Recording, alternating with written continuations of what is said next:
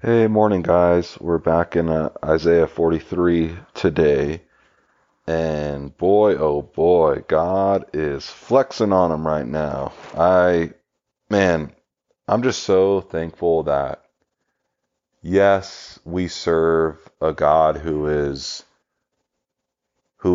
Jesus, who is gentle and lowly in spirit, and merciful, but let's not get it twisted. He is powerful and mighty.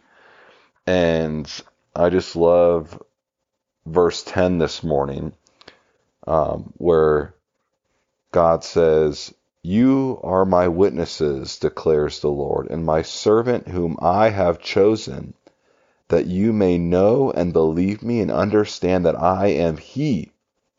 Before me no God was formed, nor shall there be any after me. I am the Lord, and besides me there is no Savior. I declared and saved and proclaimed when there was no strange God among you, and you are my witnesses, declares the Lord, and I am God.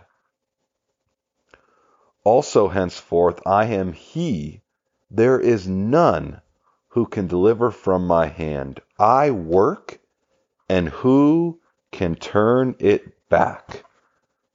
And man, I'm just so thankful. I'm so thankful to serve a God who, like I said, is yes, very gentle, but He is powerful. And when He works and when He saves, there is no turning it back.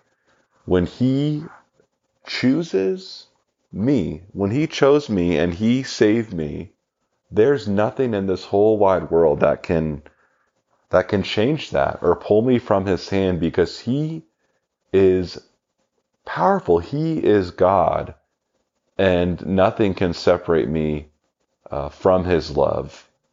Whether external things like the world, the enemy, and then there's even just my own doubts, my own failures, my own lack of faith. And there's just nothing that can pull me away from God, because He did it. My salvation and my relationship with Him is a product of His love, His pursuit, His decision. And there is nothing that can change that. And so I am just very encouraged by that today, this morning.